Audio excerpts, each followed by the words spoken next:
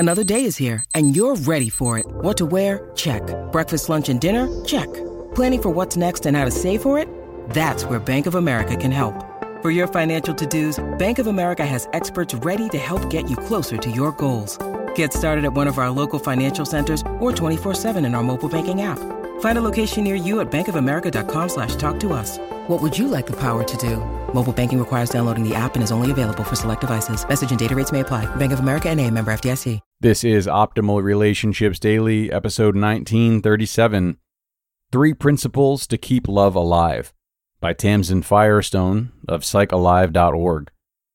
Hello, everybody, and welcome to another weekend edition of ORD, with me, your host and narrator, Greg Audino.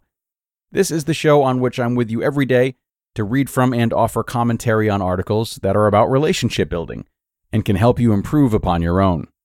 Let's jump into this one from Tamsen Firestone of the really terrific Psych Alive blog as we optimize your life.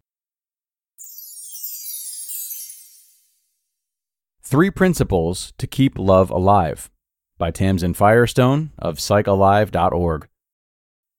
I am well aware that there are a gazillion blogs and unlimited advice out there about how to maintain romance in a relationship. Just Google "keep romance alive" if you don't believe me.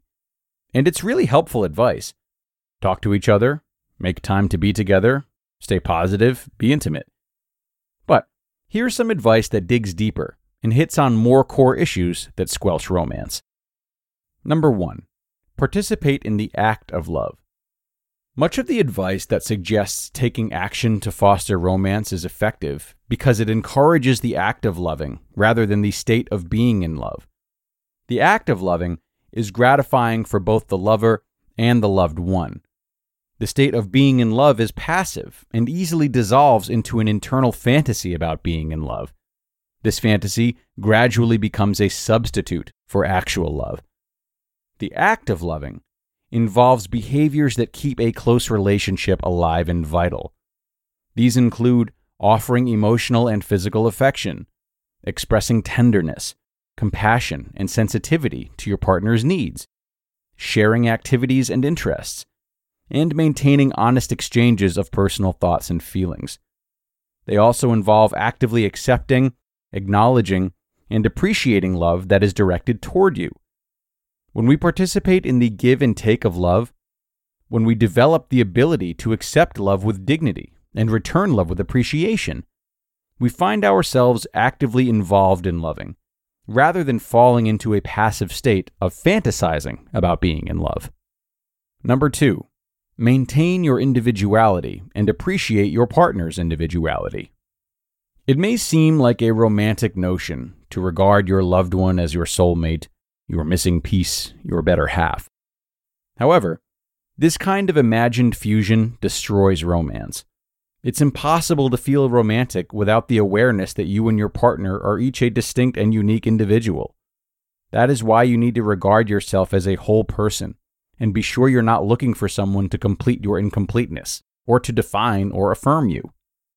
When you're with someone for a long time, it's easy to start functioning as a unit, and in the process, to lose track of yourself as a separate person.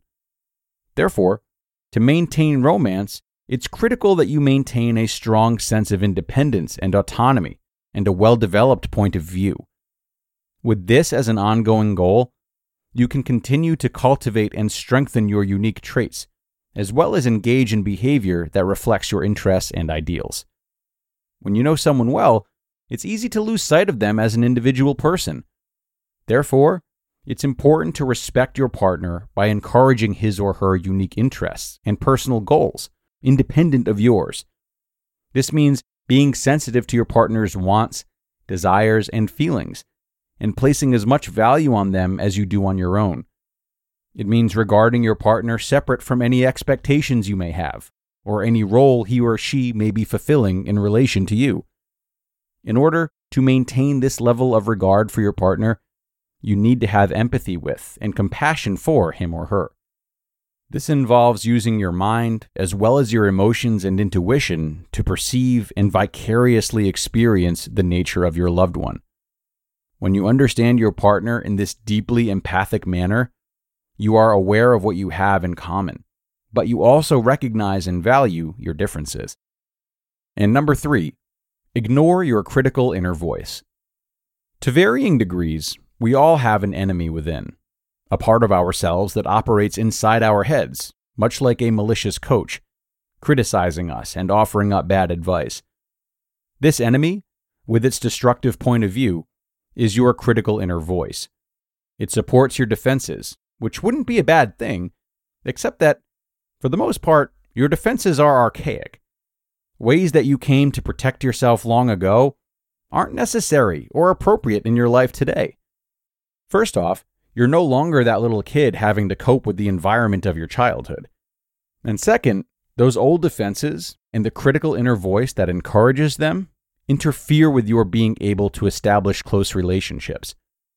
You are your most vulnerable when you express your romantic feelings, when you articulate what you love about your partner, and show how you feel toward him or her. You are also vulnerable when you are open and receptive to your partner's loving feelings toward you. Being vulnerable and defenseless to this degree goes against your habitual ways of protecting yourself from being hurt. It's helpful to be aware of how your critical inner voice will try to sabotage your loving exchanges with your partner. It'll make fun of you reaching out to your partner. You're so pitiful. You're humiliating yourself. It will belittle your partner's loving gestures. You call that loving? It's nothing. You deserve more than that. It will ridicule the expression of affection between you. You two are so mushy, it's nauseating. You look ridiculous.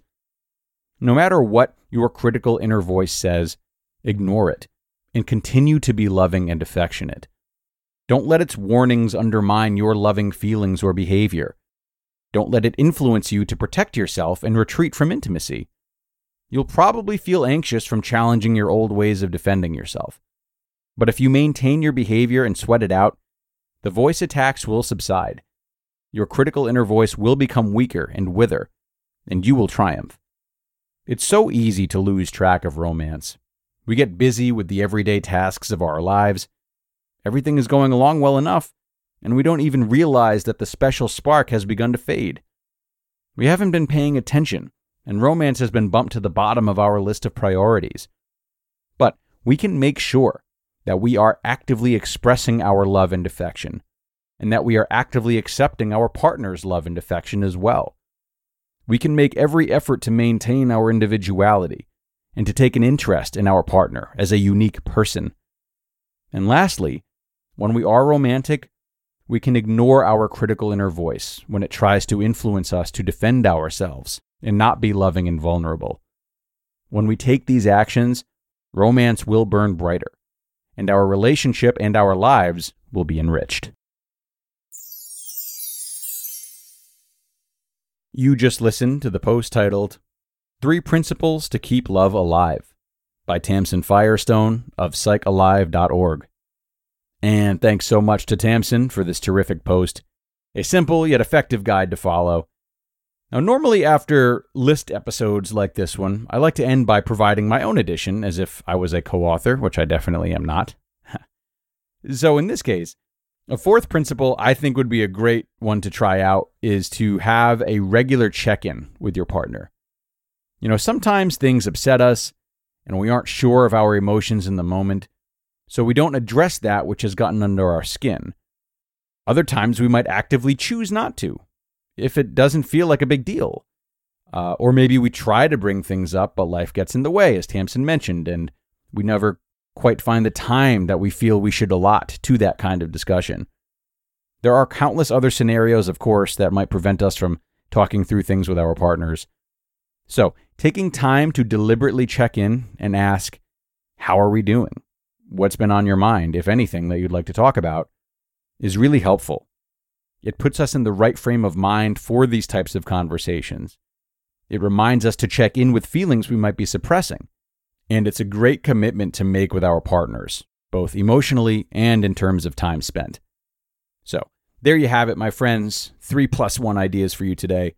It's time to wrap things up, though. So I hope you enjoyed everything you heard, and I thank you very much for tuning in and doing right by your relationships by doing so. Have a great rest of your weekend, and I'll talk to you again tomorrow, where your optimal life awaits.